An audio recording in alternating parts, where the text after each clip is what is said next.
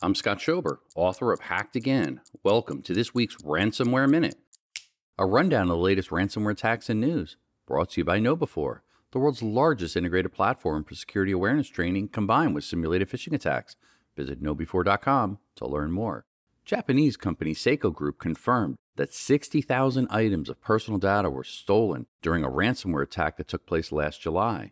The data hacked by the cybercriminals includes names, addresses, phone numbers, and email addresses. Details of job applicants and staff of Seiko Watch Corporation are believed to be involved as well. A cyber attack crippled administrative operations in Florida's first judicial court. As a result, judges and attorneys do not have access to certain electronic capabilities. An investigation by authorities is ongoing. However, the Alpha V Black Cat ransomware group has since claimed responsibility for the incident.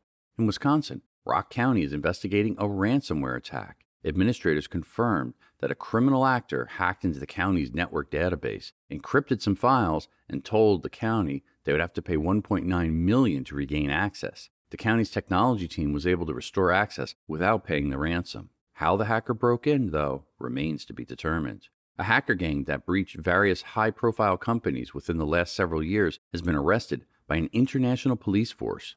Europol confirmed that the ransomware group known as Ragnar Locker was brought to an end after 11 different countries came together to investigate and prosecute the hackers. The group is best known for the 2020 Capcom cyber attack that exposed hundreds of thousands of pieces of employee information, including names, emails, and passport details.